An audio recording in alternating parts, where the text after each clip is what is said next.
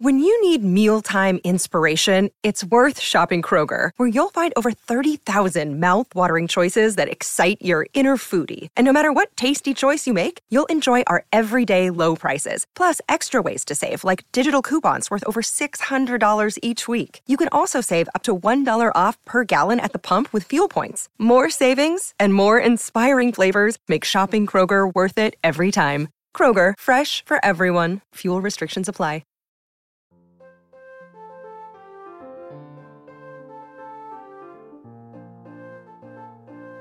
Welcome to Saturday Story Circle, always on the Mutual Audio Network.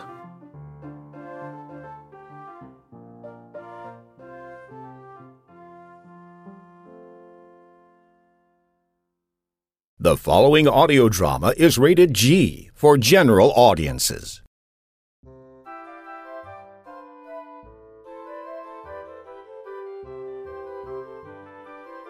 I'm Jack Ward, and it's time for another adventure with Story Circle Theater, the place where fairy tales, comedy, mystery, and classics of old and new live. Now, on to the next adventure in the Story Circle. Welcome to Story Circle Theater, where some of our favorite friends share some of our favorite stories. I'm your narrator, Tomcat. I'll be reading The Little Mermaid by Hans Christian Andersen. So join the circle, relax, and enjoy today's story. The Little Mermaid. Far out in the ocean, where the water is as blue as the prettiest cornflower and as clear as crystal, it is very, very deep. So deep indeed that no cable could fathom it. Many church steeples, piled one upon another, would not reach from the ground beneath to the surface of the water above. There dwell the Sea King and his subjects. We must not imagine that there is nothing at the bottom of the sea but bare yellow sand. No, indeed, the most singular flowers and plants grow there, the leaves and stems of which are so pliant that the slightest agitation of the water causes them to stir as if they had life. Fishes, both large and small, glide between the branches as birds fly among the trees here upon land. In the deepest spot of all stands the castle of the Sea King. Its walls are built of coral, and the long Gothic windows are of the clearest amber. The roof is formed of shells that open and close as the water flows over them. Their appearance is very beautiful, for in each lies a glittering pearl which would be fit for the diadem of a queen. The Sea King had been a widower for many years, and his aged mother kept house for him. She was a very wise woman and exceedingly proud of her high birth. On that account, she wore 12 oysters on her tail, while others, also of high rank, were only allowed to wear 6. She was, however, deserving of a very great praise, especially for her care of the little sea princesses, her granddaughters. They were 6 beautiful children, but the youngest was the prettiest of them all. Her skin was as clear and delicate as a rose leaf, and her eyes as blue as the deepest sea. But, like all the others, she had no feet, and her body ended in a fish's tail.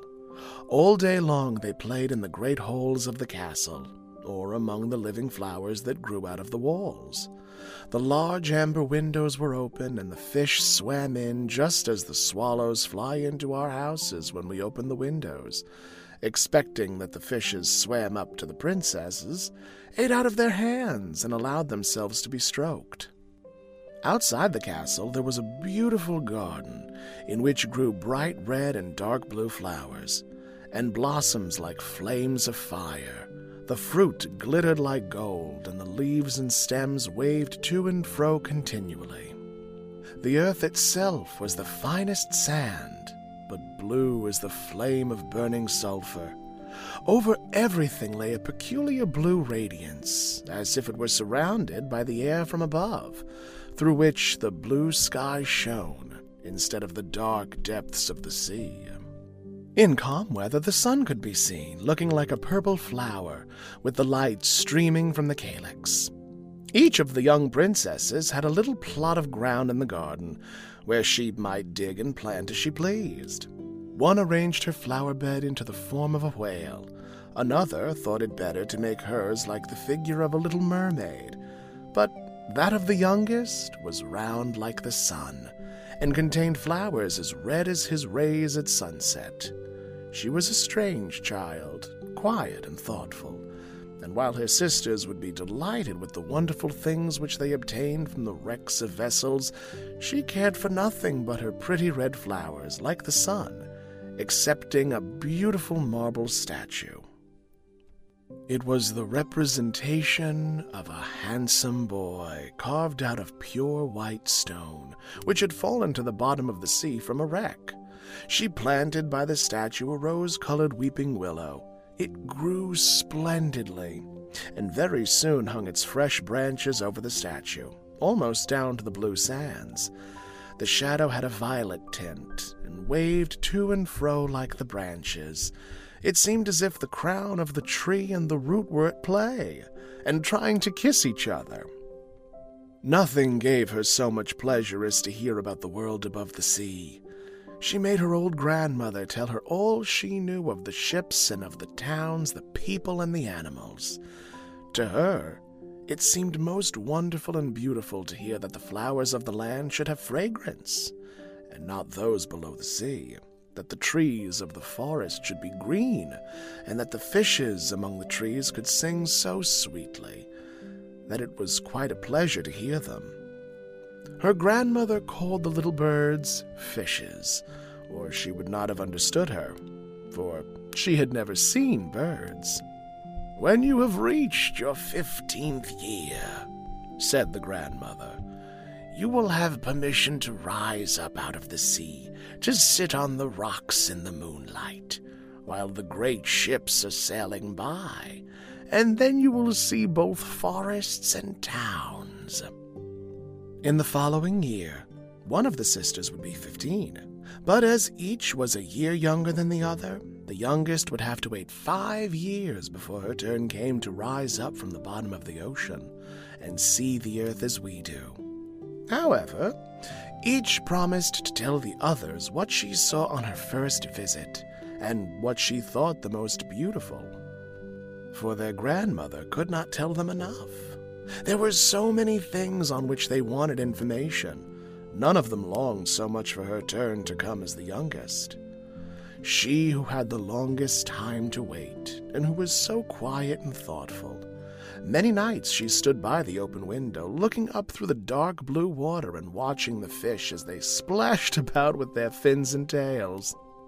She could see the moon and stars shining faintly, but through the water they looked larger than they do to our eyes. When something like a black cloud passed between her and them, she knew that it was either a whale swimming over her head or a ship full of human beings, who never imagined that a pretty little mermaid was standing beneath them, holding out her white hands towards the keel of their ship.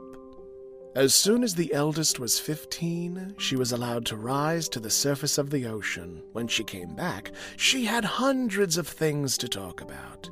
But the most beautiful, she said, was to lie in the moonlight on a sandbank, in the quiet sea near the coast, and to gaze on a large town nearby, where the lights were twinkling like hundreds of stars, to listen to the sounds of the music, the noise of the carriages, and the voices of human beings, and then to hear the merry bells peal out from the church steeples.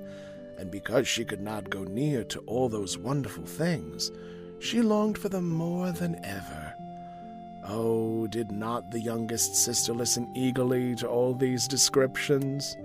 And afterwards, when she stood at the open window, looking through the dark blue water, she thought of the great city, with all its bustle and noise, and even fancied she could hear the sound of the church bells down in the depths of the sea.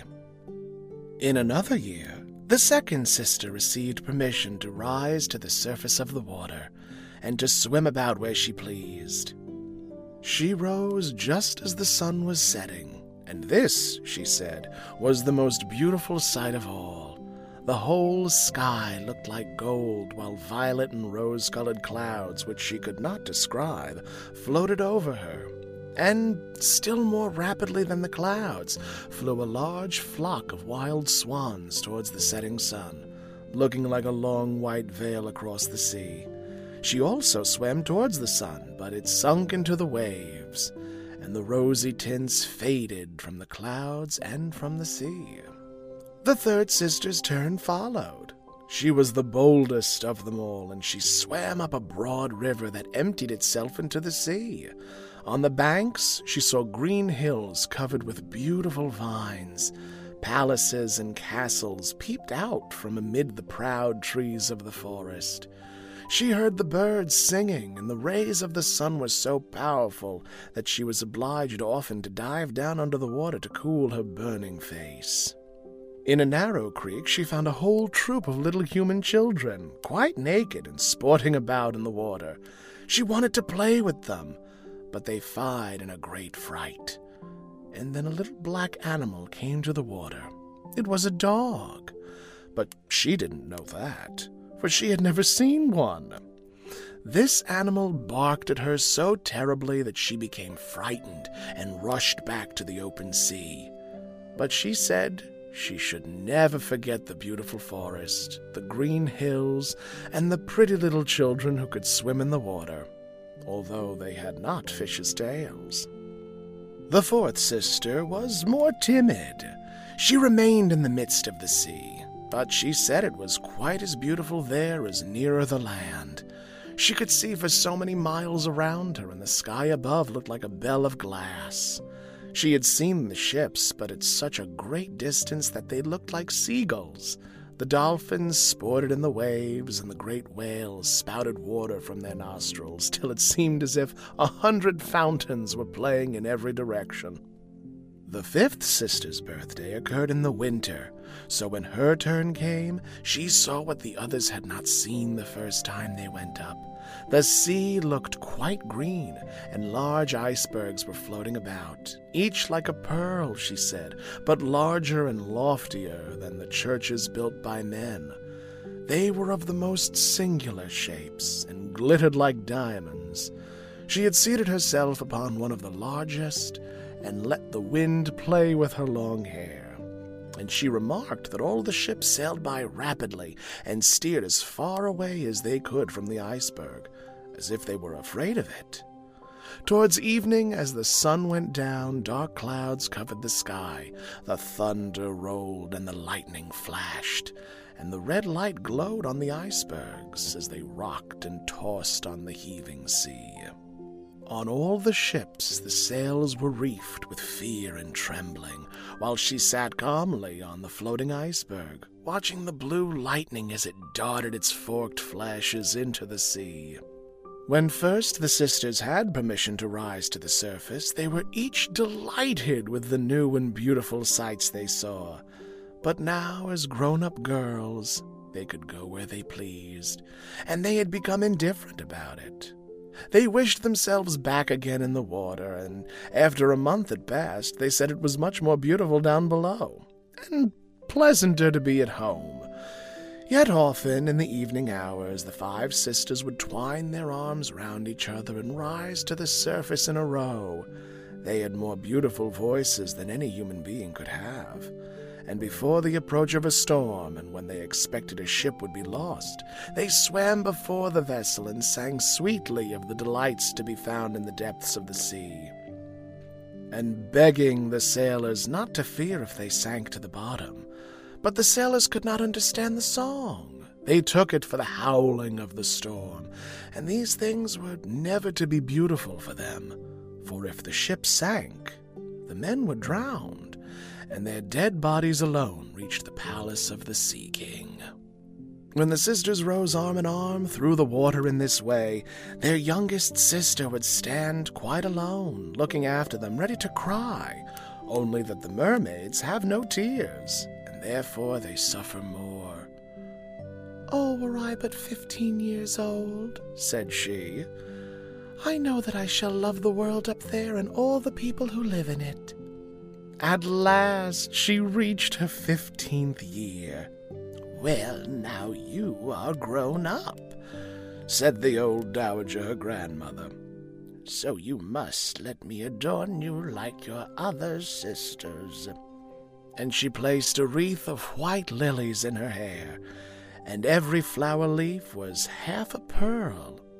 Then the old lady ordered 8 great oysters to attach themselves to the tail of the princess to show her high rank. "But they hurt me so," said the little mermaid.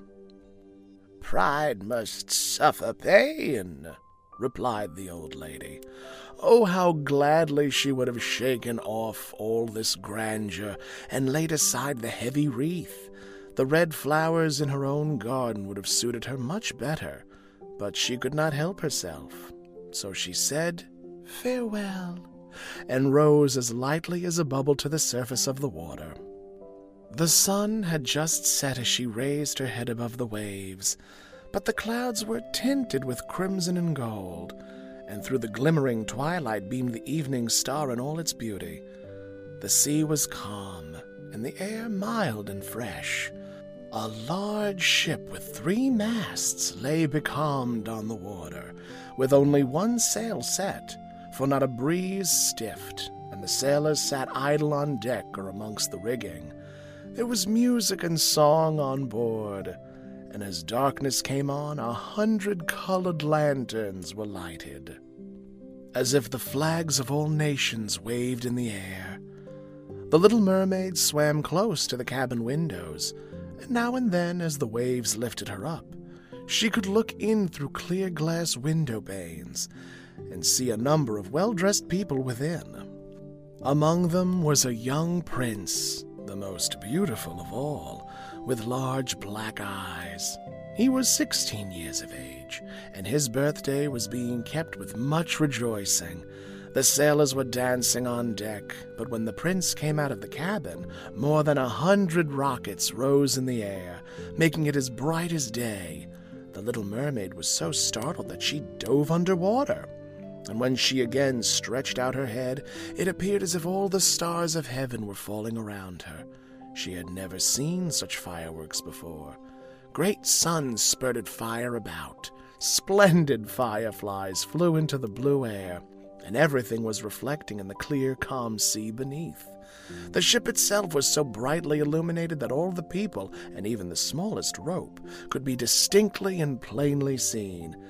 And how handsome the young prince looked as he pressed the hands of all present and smiled at them, while the music resounded through the clear night air. It grew very late, yet the little mermaid could not take her eyes from the ship or from the beautiful prince. The colored lanterns had been extinguished, no more rockets rose in the air, and the cannon had ceased firing. But the sea became restless, and a moaning, grumbling sound could be heard beneath the waves. Still, the little mermaid remained by the cabin window, rocking up and down on the water, which enabled her to look in. After a while, the sails were quickly unfurled, and the noble ship continued her passage. But soon the waves rose higher. Heavy clouds darkened the sky, and lightning appeared in the distance. A dreadful storm was approaching. Once more the sails were reefed, and the great ship pursued her flying course over the raging sea. The waves rose mountains high, as if they would have overtopped the mast. But the ship dove like a swan between them, and then rose again on their lofty foaming crests. To the little mermaid this appeared pleasant sport. Not so to the sailors. At length the ship groaned and creaked. The thick planks gave way under the lashing of the sea as it broke over the deck. The mainmast snapped asunder like a reed. The ship lay over on her side, and the water rushed in. The little mermaid now perceived that the crew were in danger. Even she herself was obliged to be careful to avoid the beams and planks of the wreck which lay scattered on the water. At one moment it was so pitch dark that she could not see a single object, but a flash of lightning revealed the whole scene. She could see everyone who had been on board except the prince. When the ship parted, She had seen him sink into the deep waves, and she was glad, for she thought he would now be with her. And then she remembered that human beings could not live in the water, so that when he got down to her father's palace, he would be quite dead. But he must not die. So she swam about among the beams and planks which strewed the surface of the sea, forgetting that they could crush her to pieces. Then she dove deeply under the dark waters, rising and falling with the waves, till at length she managed to reach the young prince, who was fast losing the power of swimming in that stormy sea. His limbs were failing him, his beautiful eyes were closed, and he would have died had not the little mermaid come to his assistance. She held his head above the water and let the waves drift them where they would. In the morning the storm had ceased, but of the ship not a single fragment could be seen. The sun rose up red and glowing from the water, and its beams brought back the hue of health to the prince's cheeks, but his eyes remained closed. The mermaid kissed his high, smooth forehead and stroked back his wet hair. He seemed to her like the marble statue in her little garden, and she kissed him again and wished that he might live. Presently they came in sight of land. She saw lofty blue mountains on which the white snow rested as if a flock of swans were lying upon them. Near the coast were beautiful green forests, and close by stood a large building. Whether a church or a convent, she could not tell. Orange and citron trees grew in the garden, and before the door stood lofty palms. The sea here formed a little bay, in which the water was quite still, but very deep. So she swam with the handsome prince to the beach, which was covered with fine white sand, and there she laid him in the warm sunshine, taking care to raise his head higher than his body. Then bells sounded in the large white building, and a number of young girls came into the garden. The little mermaid swam out farther from the shore and placed herself between some high rocks that rose out of the water. Then she covered her head and neck with the foam of the sea, so that her little face might not be seen, and watched to see what would become of the poor prince. She did not wait long before she saw a young girl approach the spot where he lay. She seemed frightened at first, but only for a moment. Then she fetched a number of people, and the mermaid saw that the prince came to life again, and smiled upon those who stood round him. But to her he sent no smile. He knew not that she had saved him. This made her very unhappy, and when he was led away into the great building, she dove down sorrowfully into the water and returned to her father's castle. She had always been silent and thoughtful, and now she was more so than ever. Her sisters asked her what she had seen during her first visit to the surface of the water, but she would tell them nothing. Many an evening and morning did she rise to the place where she had left the prince. She saw the fruits in the garden ripen till they were gathered, the snow on the tops of the mountains melt away, but she never saw the prince, and therefore she returned home, always more sorrowful than before. It was her only comfort to sit in her own little garden and fling her arm round the beautiful marble statue which was like the prince. But she gave up tending her flowers, and they grew in wild confusion over the paths, twining their long leaves and stems round the branches of the trees, so that the whole place became dark and gloomy. At length she could bear it no longer, and told one of her sisters all about it. Then the others heard the secret, and very soon it became known to two mermaids, whose intimate friend happened to know who the prince was. She had also seen the festival on board ship, and she told them where the prince came from and where his palace stood. "Come, little sister," said the other princesses. Then they entwined their arms and rose up in a long row to the surface of the water, close by the spot where they knew the prince's palace stood. It was built of bright yellow shining stone with long flights of marble steps, one of which reached quite down to the sea. Splendid gilded cupolas rose over the roof, and between the pillars that surrounded the whole building stood lifelike statues of marble. Through the clear crystal of the lofty windows could be seen noble rooms with costly silk curtains and hangings of tapestry, while the walls were covered with beautiful paintings which were a pleasure to look at.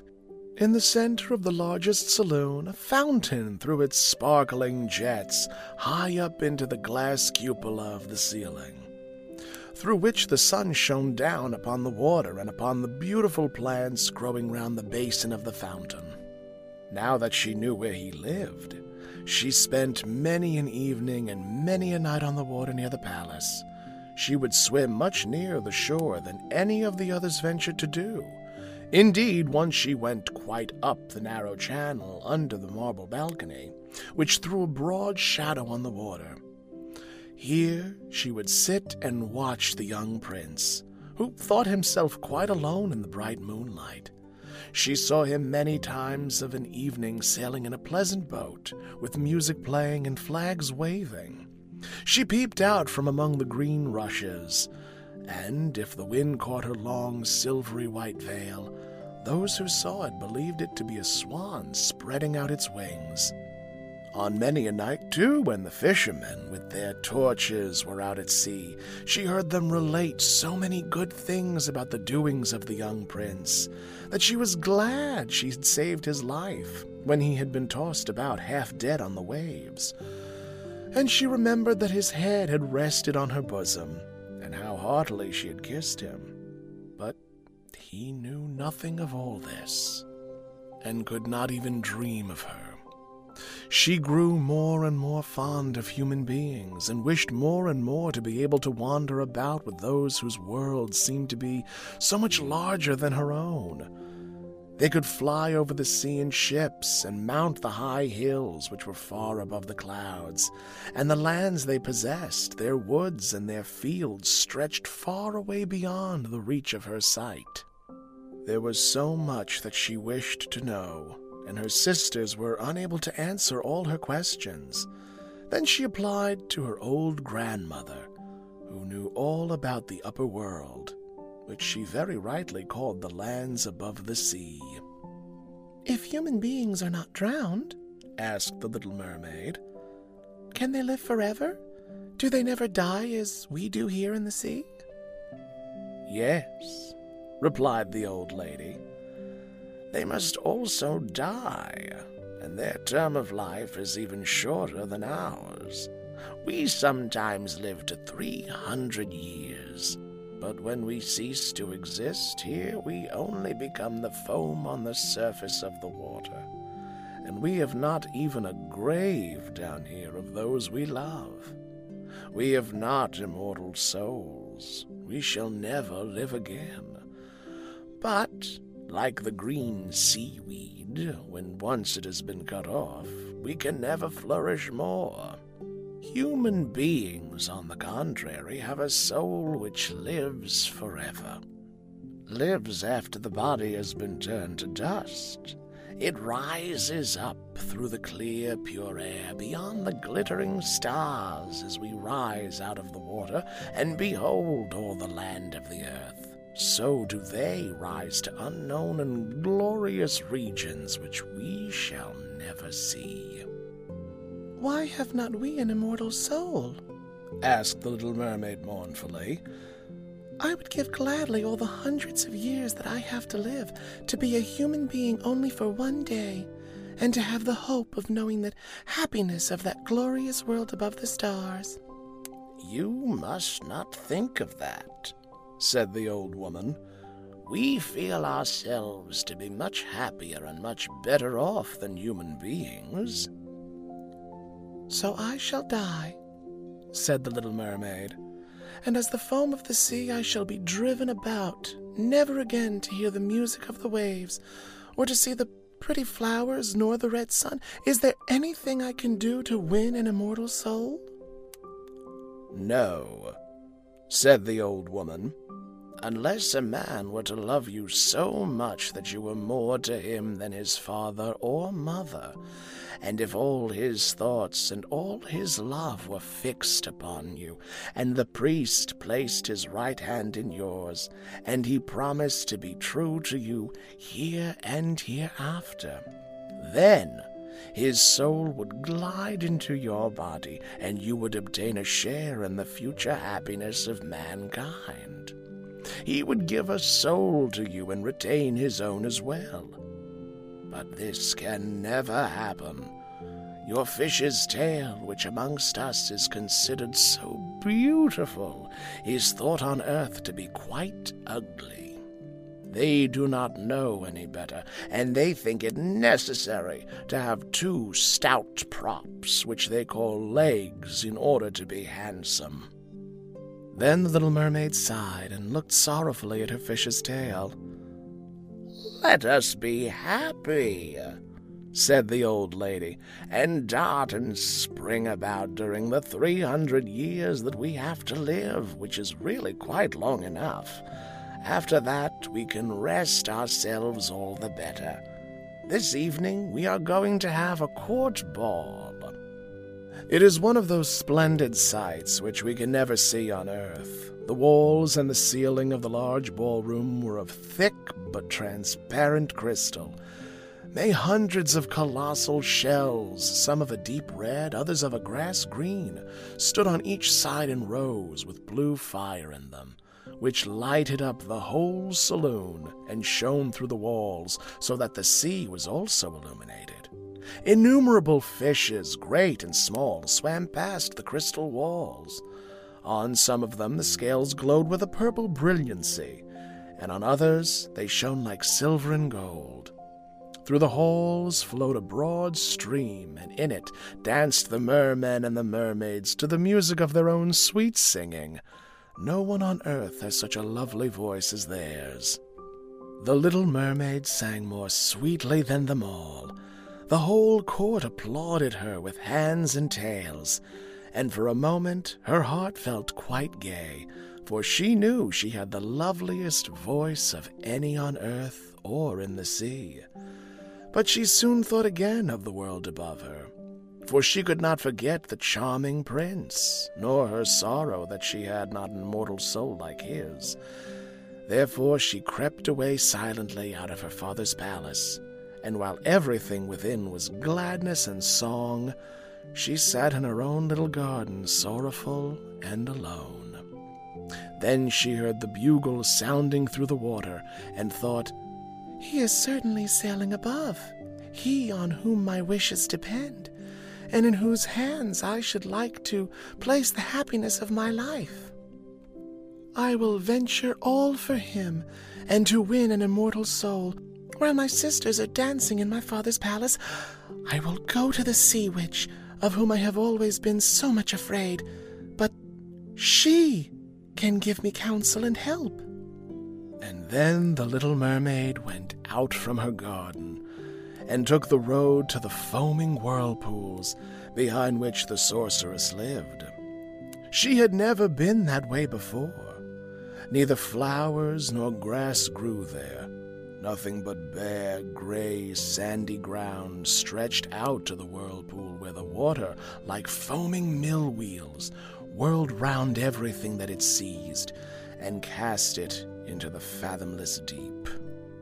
Through the midst of these crushing whirlpools, the little mermaid was obliged to pass, to reach the dominions of the sea witch. And also, for a long distance, the only road lay right across a quantity of warm, bubbling mire, called by the witch her turf moor. Beyond this stood her house in the center of a strange forest, in which all the trees and flowers were polypi, half animals and half plants. They looked like serpents with 100 heads growing out of the ground.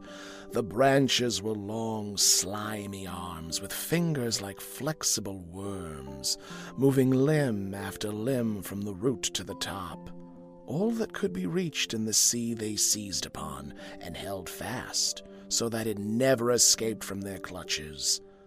The little mermaid was so alarmed at what she saw that she stood still, and her heart beat with fear, and she was very nearly turning back.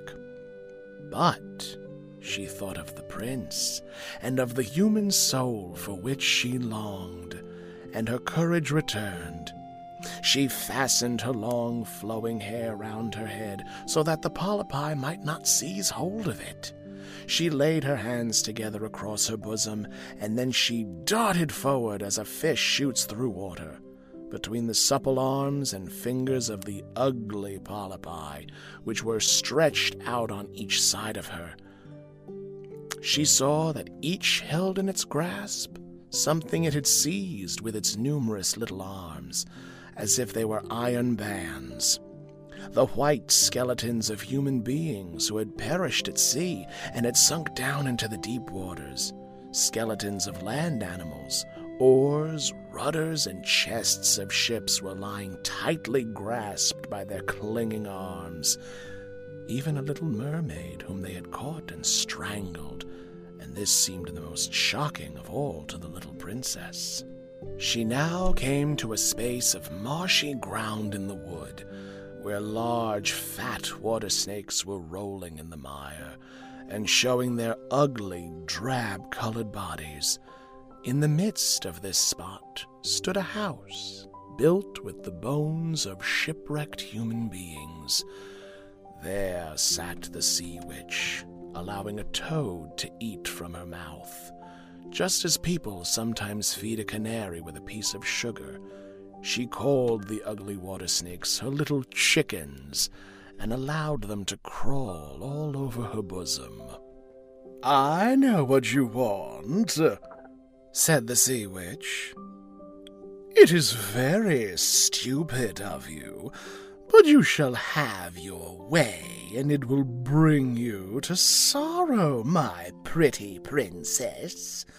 You want to get rid of your fish's tail and to have two supports instead of it, like human beings on earth, so that the young prince may fall in love with you, and that you may have an immortal soul."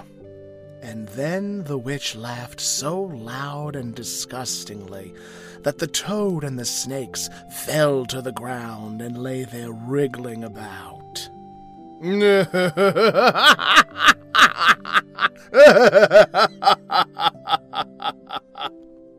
"But you are just in time," said the witch, "for after sunrise tomorrow I should not be able to help you till the end of another year. I will prepare a draught for you, with which you must swim to land tomorrow before sunrise, and sit down on the shore and drink it. Your tail will then disappear and shrink up into what mankind calls legs, and you will feel great pain, as if a sword were passing through you. But all who see you will say that you are the prettiest little human being they ever saw. You will still have the same floating gracefulness of movement, and no dancer will ever tread so lightly. But at every step you take, it will feel as if you were treading upon sharp knives, and that the blood must flow. If you will bear all this, I will help you."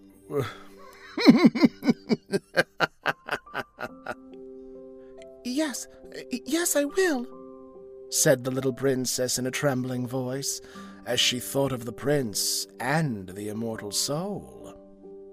"But think again," said the witch, "for when once your shape has become like a human being, you can no more be a mermaid.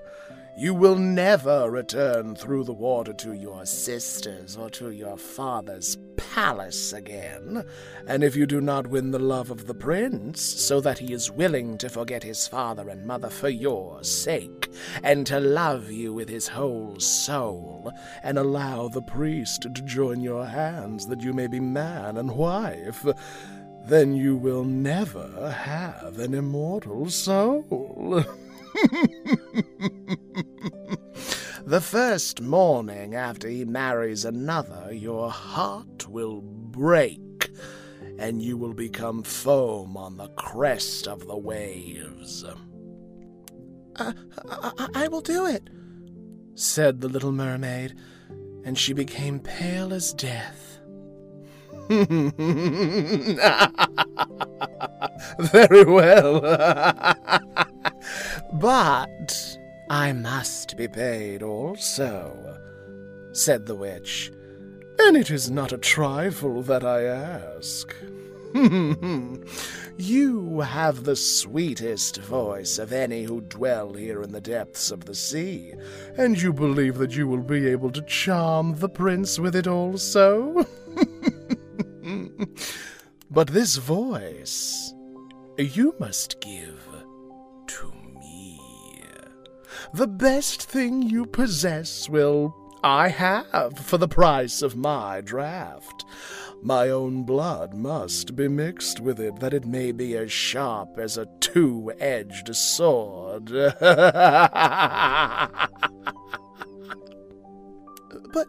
But if you take my voice, said the little mermaid, what is left for me?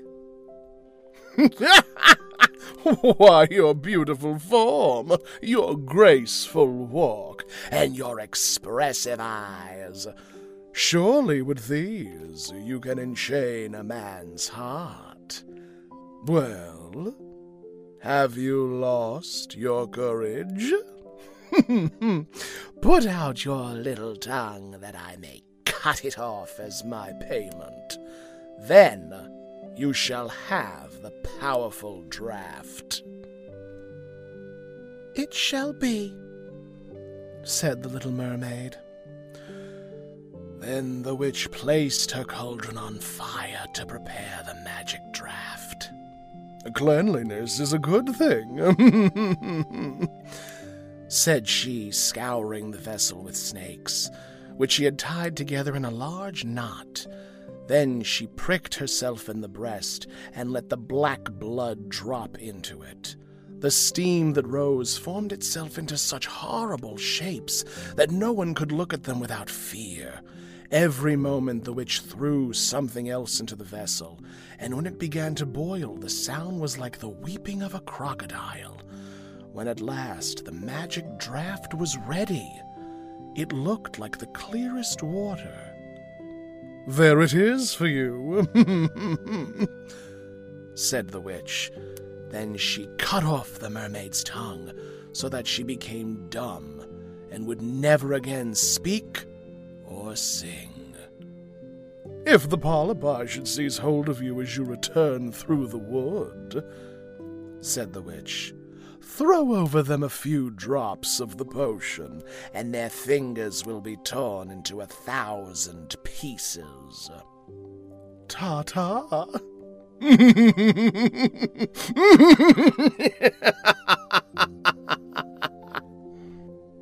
The little mermaid had no occasion to do any of this, for the polypi sprang back in terror when they caught sight of the glittering draught, which shone in her hand like a twinkling star.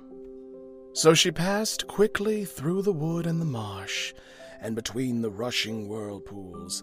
She saw that in her father's palace the torches in the ballroom were extinguished, and all within asleep. But she did not venture to go into them, for now she was dumb, and going to leave them forever. She felt as if her heart would break. She stole into the garden, took a flower from the flower beds of each of her sisters, kissed her hand 1,000 times towards the palace, and then rose up through the dark blue waters. The sun had not risen when she came in sight of the prince's palace and approached the beautiful marble steps, but the moon shone clear and bright. Then the little mermaid drank the magic draught, and it seemed as if a two-edged sword went through her delicate body. She fell into a swoon and lay like one dead, When the sun arose and shone over the sea, she recovered and felt a sharp pain. But just before her stood the handsome young prince. He fixed his cold black eyes upon her so earnestly that she cast down her own, and then became aware that her fish's tail was gone, and that she had as pretty a pair of white legs and tiny feet as any little maiden could have. But she had no clothes, so she wrapped herself in her long, thick hair. The prince asked her who she was and where she came from, and she looked at him mildly and sorrowfully with her deep blue eyes. But she could not speak.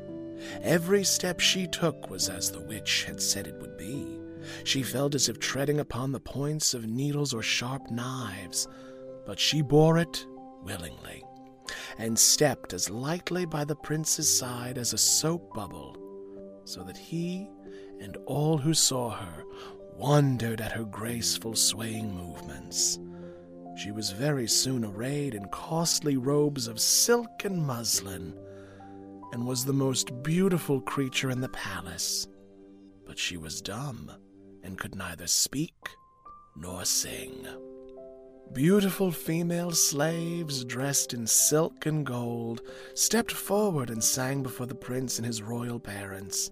One sang better than all the others, and the prince clapped his hands and smiled at her. This was great sorrow to the little mermaid. She knew how much more sweetly she herself could sing once, and she thought, "Oh, if he could only know that, I have given away my voice forever to be with him." The slaves next performed some pretty fairy-like dances to the sound of beautiful music. Then the little mermaid raised her lovely white arms, stood on the tips of her toes, and glided over the floor and danced as no one yet had been able to dance. At each moment, her beauty became more revealed, and her expressive eyes appealed more directly to the heart than the songs of the slaves. Everyone was enchanted, especially the prince, who called her his little foundling, and she danced again quite readily to please him, though each time her foot touched the floor, it seemed as if she trod on sharp knives. The prince said she should remain with him always, and she received permission to sleep at his door on a velvet cushion. He had a page's dress made for her, that she might accompany him on horseback. They rode together through the sweet-scented woods, where the green boughs touched their shoulders, and the little birds sang among the fresh leaves. She climbed with the prince to the tops of high mountains, and although her tender feet bled so that even her steps were marked, she only laughed, and followed him till they could see the clouds beneath them looking like a flock of birds traveling to distant lands. While at the prince's palace, and when all the household were asleep, she would go and sit on the broad marble steps, for it eased her burning feet to bathe them in the cold sea water. And then she thought of all those below in the deep. Once during the night her sisters came up arm in arm, singing sorrowfully as they floated on the water. She beckoned to them, and then they recognized her, and told her how she had grieved them. After that, they came to the same place every night, and once she saw in the distance her old grandmother, who had not been to the surface of the sea for many years, and the old sea king, her father, with his crown on his head. They stretched out their hands towards her, but they did not venture so near the land as her sisters did. As the days passed, she loved the prince more fondly, and he loved her as he would love a little child. But it never came into his head to make her his wife. Yet, unless he married her, she could not receive an immortal soul. And on the morning after his marriage with another, she would dissolve into the foam of the sea. "Do you not love me the best of them all?" the eyes of the little mermaid seemed to say when he took her in his arms and kissed her fair forehead. "Yes, you are dear to me," said the prince, for you have the best heart, and you are the most devoted to me. You are like a young maiden whom I once saw, but whom I shall never meet again. I was in a ship that was wrecked, and the waves cast me ashore near a holy temple, where several young maidens performed the service. The youngest of them found me on the shore and saved my life. I saw her but twice, and she is the only one in the world whom I could love. But you are like her, and you have almost driven her image out of my mind. She belongs to the holy temple, and my good fortune has sent you to me instead of her, and we will never part. He knows not that it was I who saved his life, thought the little mermaid. I carried him over the sea to the wood where the temple stands. I sat beneath the foam and watched till the human beings came to help him. I saw the pretty maiden that he loves better than he loves me. And the mermaid sighed deeply, but she could not shed tears. He says the maiden belongs to the holy temple. Therefore, she will never return to the world. They will meet no more. While I am by his side and see him every day, I will take care of him and love him and give up my life for his sake. Very soon it was said that the prince must marry, and that the beautiful daughter of a neighboring king would be his wife, for a fine ship was being fitted out. Although the prince gave out that he merely intended to pay a visit to the king, it was generally supposed that he really went to see his daughter. A great company were to go with him. The little mermaid smiled and shook her head. She knew the prince's thoughts better than any of the others. "I must travel," he said to her. "I must see this beautiful princess. My parents desire it, but they will not oblige me to bring her home as my bride. I cannot love her. She is not like the beautiful maiden in the temple whom you resemble. If I were forced to choose a bride, I would rather choose you, my dumb foundling, with those expressive eyes." And then he kissed her rosy mouth, played with her long waving hair, and laid his head on her heart, while she dreamed of human happiness and an immortal soul. "You are not afraid of the sea, my dumb child," said he, as they stood on the deck of the noble ship, which was to carry them to the country of the neighboring king. And then he told her of storm and of calm, of strange fishes in the deep beneath them, and of what the divers had seen there. And she smiled at his descriptions, for she knew better than anyone what wonders were at the bottom of the sea. In the moonlight, when all aboard were asleep, excepting the man at the helm, who was steering, she sat on the deck, gazing down through the clear water. She thought she could distinguish her father's castle, and upon it her aged grandmother, with the silver crown on her head, looking through the rushing tide at the keel of the vessel. Then her sisters came up on the waves and gazed at her mournfully, wringing their white hands. She beckoned to them and smiled and wanted to tell them how happy and well off she was. But the cabin boy approached, and when her sisters dived down, he thought it was only the foam of the sea which he saw. The next morning the ship sailed into the harbor of a beautiful town belonging to the king whom the prince was going to visit. The church bells were ringing, and from the high towers sounded a flourish of trumpets, and soldiers with flying colors and glittering bayonets lined the rocks through which they passed. Every day was a festival. Balls and entertainments followed one another. But the princess had not yet appeared. People said that she was being brought up and educated in a religious house, where she was learning every royal virtue. At last she came. Then the little mermaid, who was very anxious to see whether she was really beautiful, was obliged to acknowledge that she had never seen a more perfect vision of beauty. Her skin was delicately fair, and beneath her long, dark eyelashes, her laughing blue eyes shone with truth and purity. "It was you," said the prince, "who saved my life when I lay dead on the beach," and he folded his blushing bride in his arms. "Oh, I am too happy," said he to the little mermaid. "My fondest hopes are all fulfilled. You will rejoice at my happiness, for your devotion to me is great and sincere." The little mermaid kissed his hand and felt as if her heart were already broken. His wedding morning would bring death to her, and she would change into the foam of the sea. All the church bells rung, and the heralds rode about the town proclaiming the betrothal.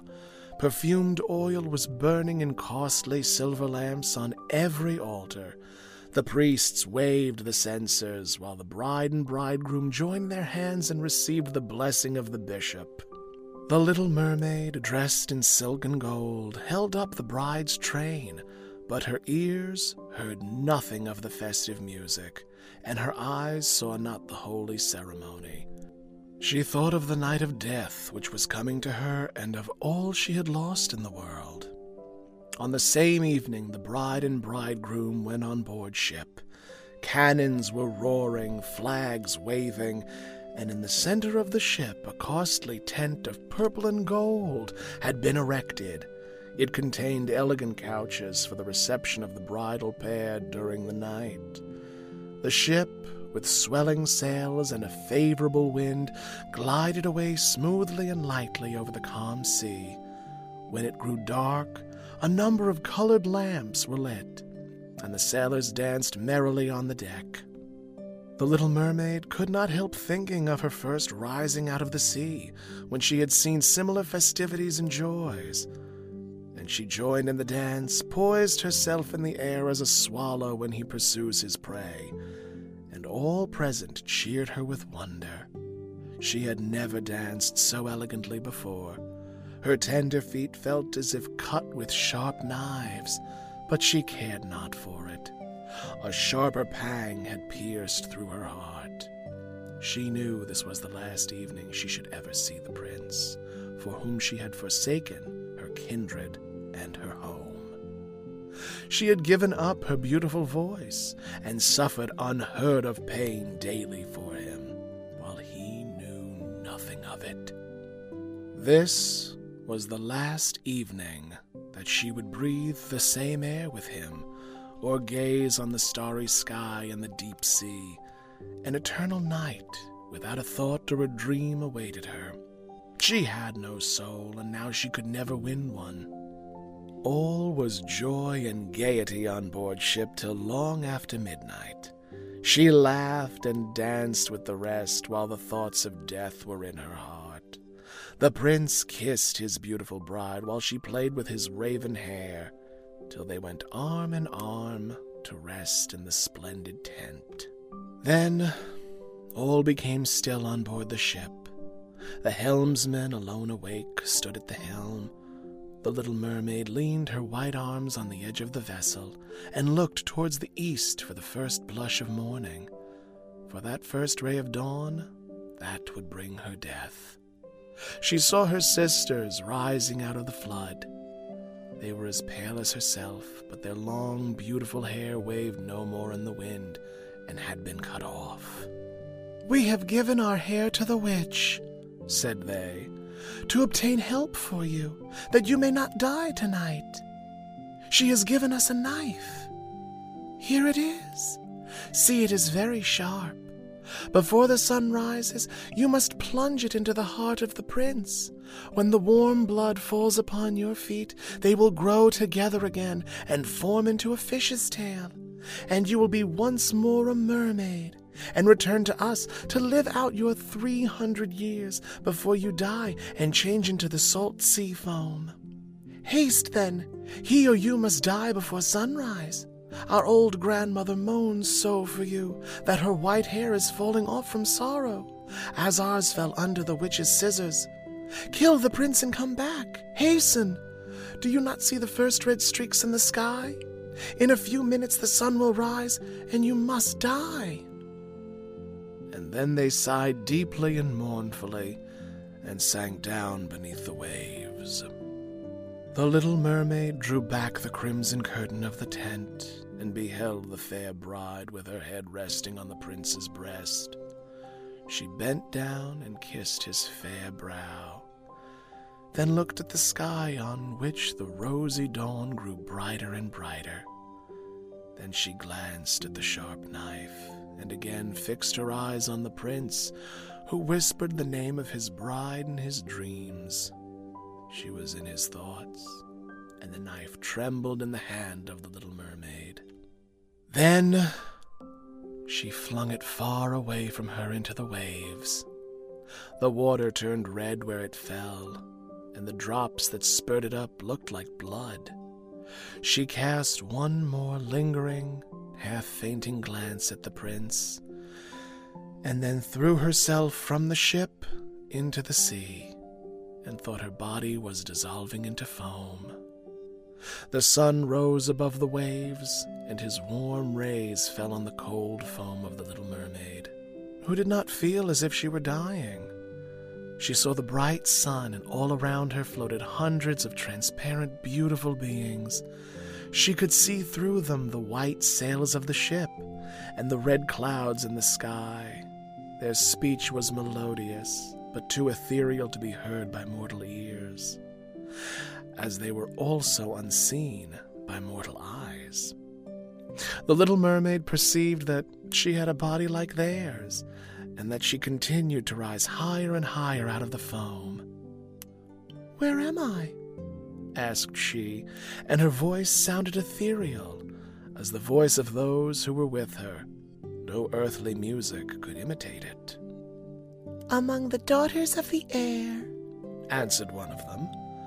"A mermaid has not an immortal soul, nor can she obtain one unless she wins the love of a human being. On the power of another hangs her eternal destiny. But the daughters of the air, although they do not possess an immortal soul, can, by their good deeds, procure one for themselves. We fly to warm countries and cool the sultry air that destroys mankind with the pestilence. We carry the perfume of the flowers to spread health and restoration. After we have striven for 300 years to all the good in our power, we receive an immortal soul and take part in the happiness of mankind.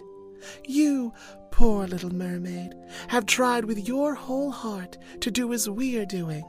You have suffered and endured and raised yourself to the spirit world by your good deeds. And now, by striving for 300 years in the same way, you may obtain an immortal soul." The little mermaid lifted her glorious eyes towards the sun, and felt them for the first time filling with tears. On the ship in which she had left the prince, there were life and noise. She saw him and his beautiful bride searching for her. Sorrowfully they gazed at the pearly foam, as they knew she had thrown herself into the waves. Unseen, she kissed the forehead of her bride and fanned the prince, and then mounted with the other children of the air to a rosy cloud that floated through the ether. "After 300 years, thus shall we float into the kingdom of heaven," said she. "And we may even get there sooner," whispered one of her companions.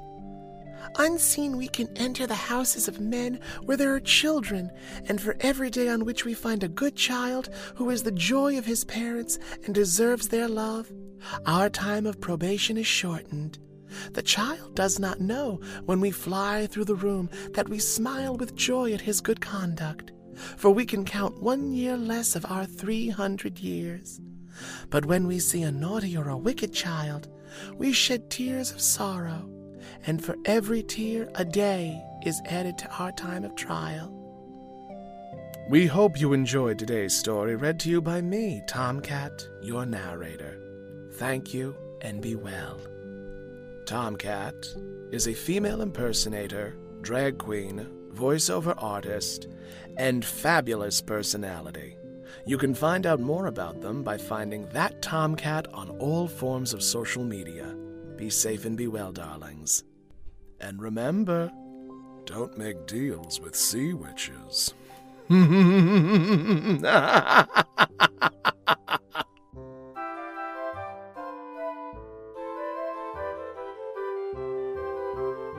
Thank you for joining us today at Story Circle Theater, a member of the Mutual Audio Network. If you have a story to tell, contact us at mutualaudio@gmail.com. And we'll see you again next time for another story. All background music by David Peslin from PeslinStudios.com. Original theme music by Douglas C. Grunwald. Good morning! We hope you're enjoying Saturday's Story Circle. Got enough cereal? How's the coloring going? You can always join us tomorrow on Mutual with the Sunday Showcase. Original audio drama from the United Artists of Audio, right here on Mutual. Subscribe to the full Mutual Audio Network feed for exciting audio drama every day, or find the Sunday Showcase feed in your favorite podcast players. The Mutual Audio Network. Listening and imagining together.